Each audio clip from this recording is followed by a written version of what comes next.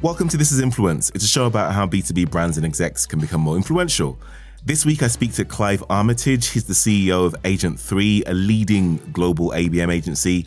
Prior to that, he ran Byte Communications for 17 years, only one of the most successful PR agencies in the world. He has started and advised many businesses, and so he's the perfect person to help us define what an influential business is and what a personal brand is and how to build one. While he worked in the PR industry, Clive was considered one of the most influential people in technology PR in the world.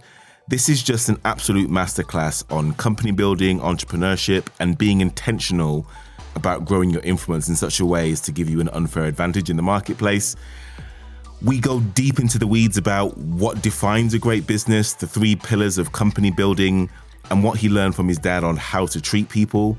If you're interested in any of that stuff, then this is the podcast for you. So this is old, this is new, this is Influence. Clive Armitage, welcome to This is Influence. Great to be with you, Nathan. Thanks for taking the time to talk to me today. Clive, I've been super excited to speak to you, and this is well overdue. I've been looking forward to this for a very long time. Specifically because today we're going to teach the world everything there is to know about growing marketing services businesses today in 30 minutes. So we're going to distill all of your decades of experience down to a bite-sized episode. So you've given us a huge amount of advice and consultancy over the years. Thank you very much for that. You've also started and grown many successful businesses yourselves. What defines a great marketing services business in your opinion? So I think the answer for me always comes back to what's a single problem that you are trying to solve. So as a services business, you are helping a customer or a brand, same thing, I guess, solve a challenge which is meaningful to them.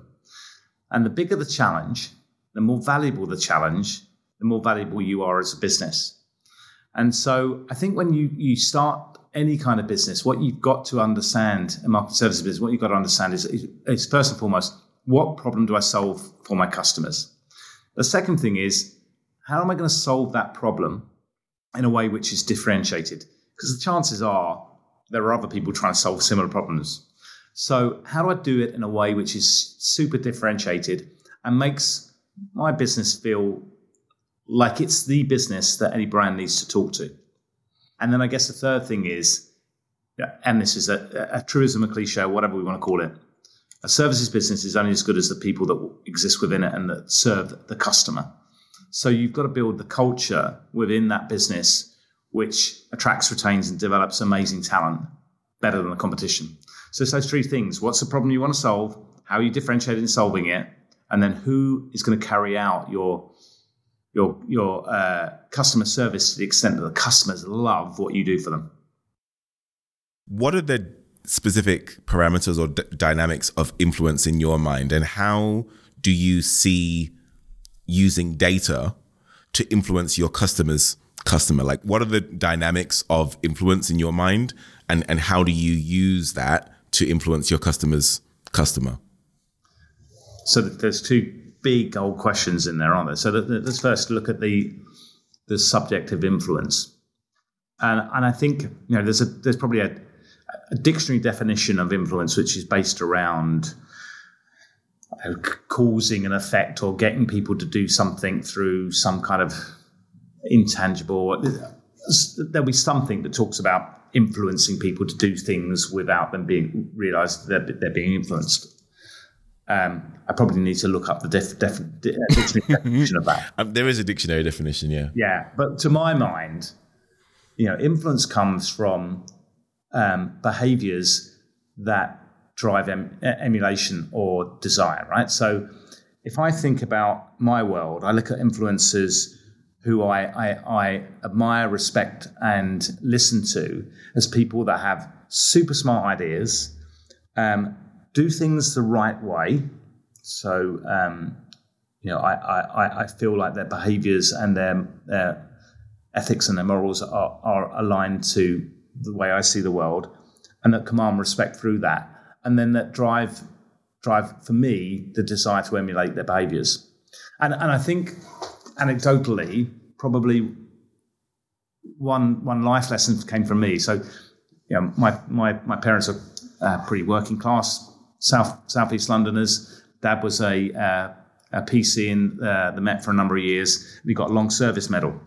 And I went up with him to Scotland Yard when I was, I think, 18, 19, and my whole family. And we met the guy who was in charge of the station. And my dad had this guy on a pedestal, and he said, this guy influences everyone in the station. And he said, I'd love you to meet him. So I met this guy, and he seemed a very nice guy, and he spent time with us, and he was very respectful of my dad, even though my dad was at the bottom rung of the station's hierarchy. I said to my dad afterwards, I said, why is that guy held in such esteem by everyone? Why is he so influential? And he said, well, he treats everyone, from the cleaner who comes in every day to when we had the Queen open the station a few years back, exactly the same. He is no different. And that, for me, is a behaviour set which is super to emulate. And I've taken that lesson from the earliest stage of my career, as I always try and be as even-handed with the people I'm talking to as possible. And it doesn't matter if I'm talking to Larry Ellison from Oracle, or the youngest grad who's just come into the business. You treat people the same with respect and trust. And that drives influence ultimately, because I think by behaving that way, what people look at is, actually, that's the way to behave myself. And, I've taken that 35 years ago experience through my career. And I think it's a watchword for anyone who wants to drive influence, right? So that's a kind of rambling way of answering the question around, what influence looks like and how to build influence. It's around behaviors, and then those behaviors, people wanted to emulate them.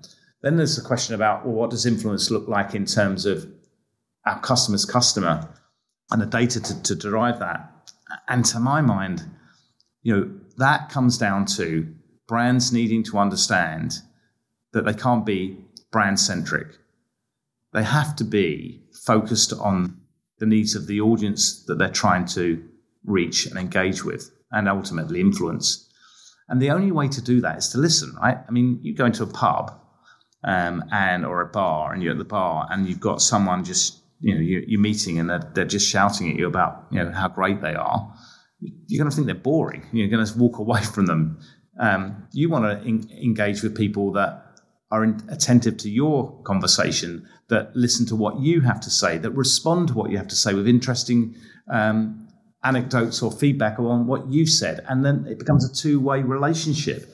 That's where brands need to get really smart about the data that's available for them to listen to their customers and audiences' needs, and then to respond accordingly.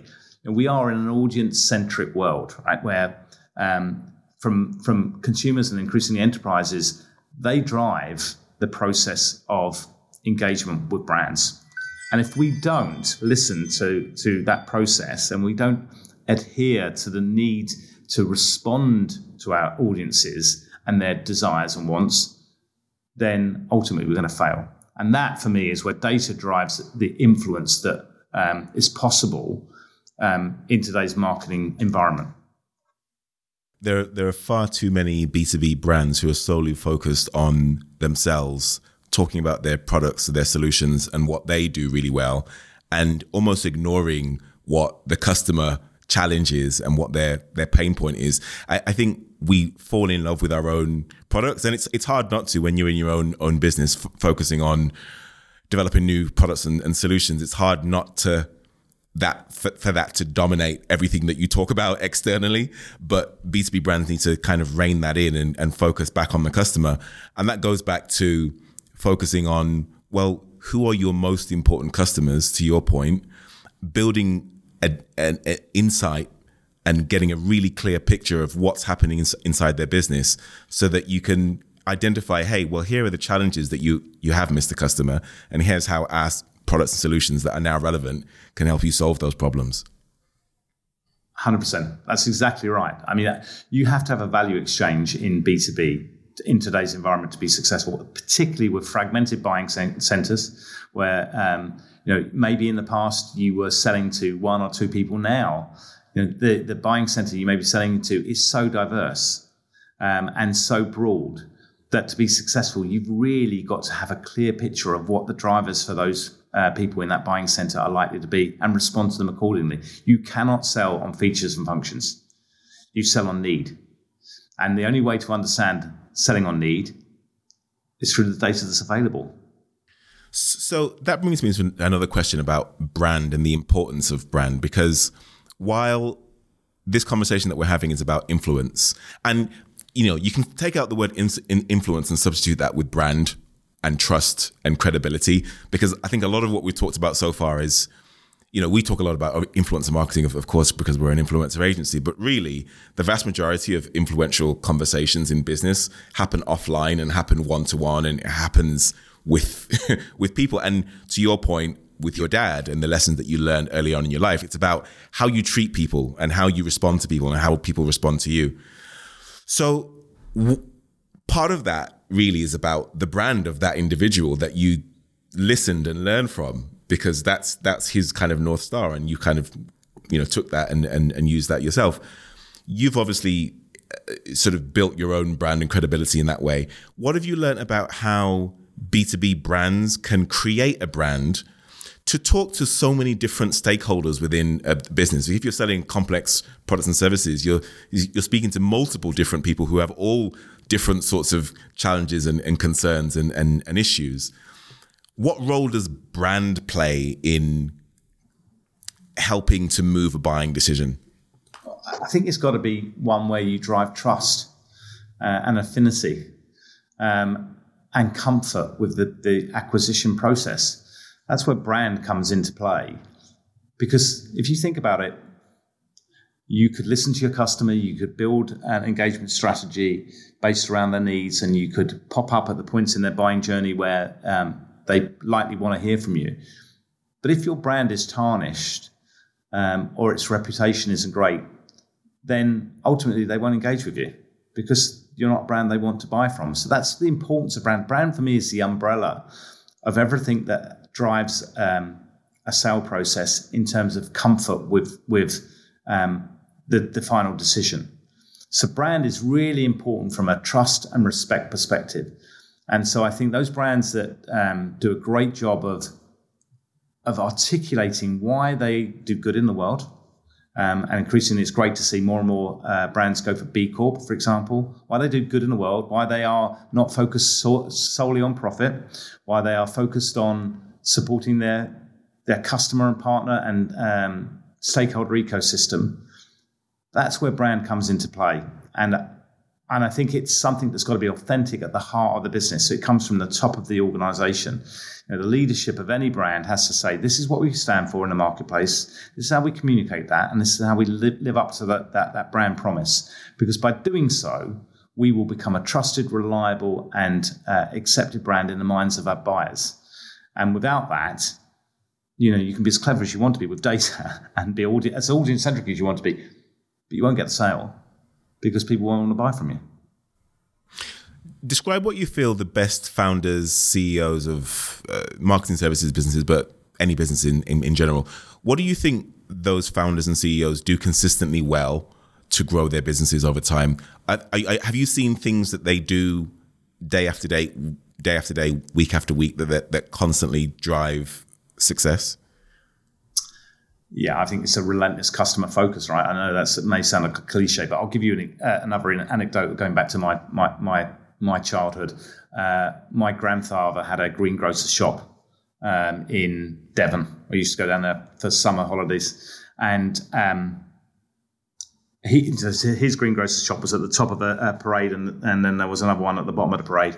And I used to walk up and down the parade with my cousin, just hanging out, as 8 or 9 years old. My grandfather's greengrocer's shop was always busy, and the one at the other end of the parade was never that busy. And I only ever understood why that was when I sat or stood in the corner and just watched my grandfather in action, and he knew every customer who came in there, and he would have an engagement with them around their interests. So a customer might come in and he would say, Mrs. Brown, nice to see you. How's your son getting on at university? Or, so Mr. Smith, you come in, is the car fixed? He knew every customer, and it was all lodged up there, and he treated every customer in a way where they felt special. And ultimately, that's the success. That's the DNA of any successful business. And it doesn't matter if it's a small family-owned greengrocer store or the world's biggest business. If you don't treat your customer with respect and understanding and build your business around the needs of that customer as far as you can do, then you won't be successful. And I think that's the essence for me of any CEO, that they need to understand he or she has to be starting from a point of saying, I've got a great solution to a market need. I've differentiated myself. I'm building a great culture to deliver it successfully. But at the heart of it is understanding the customer and delivering the best possible customer experience, such that my customers love me. You've got to be customer obsessed. Otherwise, if you're not, you won't have a business. Knowing what you know today, which parts of your career or business journey would you have slowed down to absorb more of the learnings from those experiences? So I guess the first thing I would say is one great regret is, I finished university and went pretty much straight into work. And that was a financial need. Right? My parents couldn't support me, and I needed to go and earn some money. But I wish someone back then had said, Clive, you're 21, you're going to work for a number of years, take a year out and go travel around the world. Because by doing so, I would have widened my horizons. Classic cliche around travel. I would have had a great time, and I would have then gone into work probably a more rounded individual. So that's not necessarily about within my career, but before I started my career. And I think I would say to anyone who's coming out of college now and thinking about the first job, you have got probably sadly longer in your working life than I've even got, because we're all going to have to work longer. So just take the time to go do something for yourself, nourish your soul, and go traveling and go and do some things that will live long in your memory. I've got a new closing question. I hope you've had a chance to have a look at it and prepare an answer for it, because I really like it. So I'm gonna fire it at you now. We're at a nice restaurant of your choosing, any restaurant. What's your favorite restaurant, by the way? Have you got one? So sadly, it's closed now. I'm a massive West Ham fan, as I think you're aware. There was a traditional cafe or actually it's probably better known as a cafe. It was Ken's Cafe on Green Street, right by the old West Ham ground.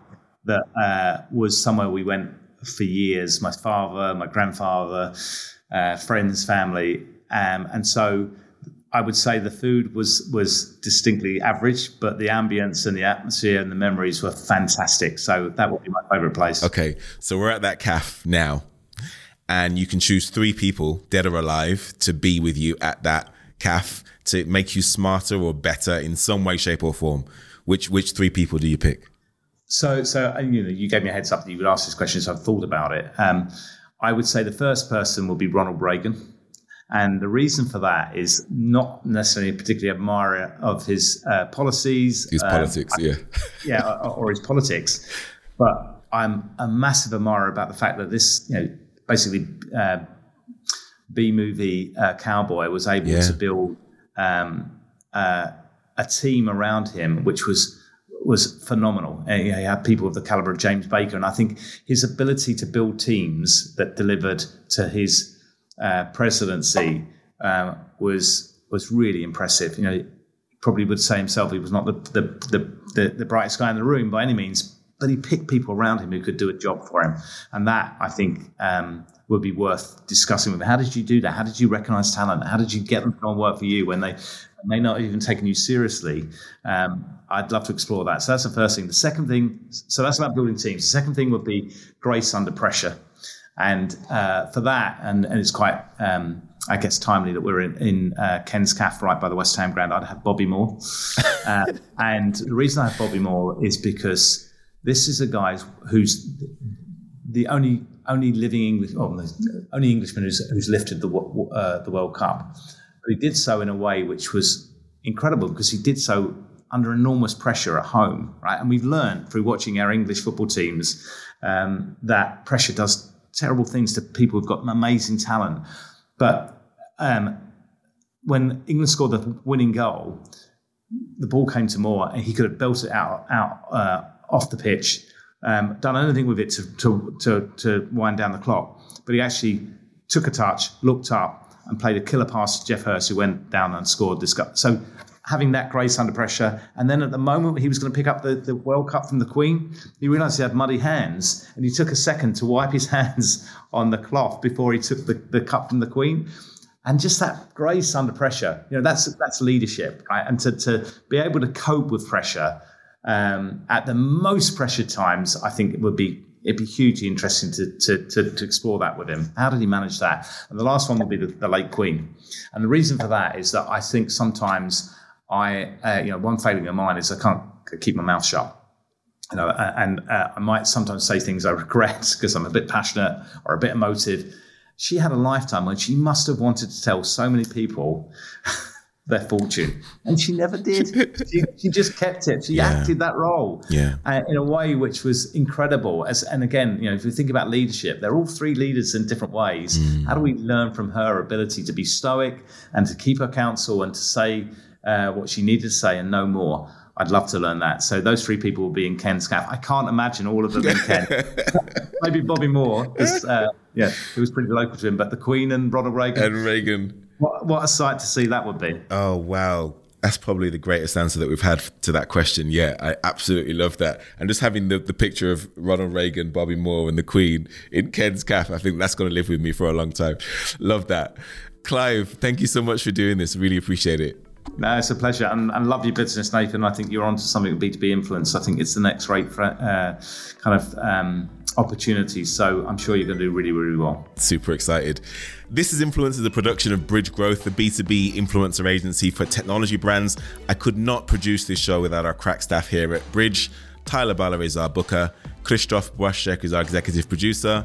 I'm Nathan Anibaba. You've been listening to This is Influence.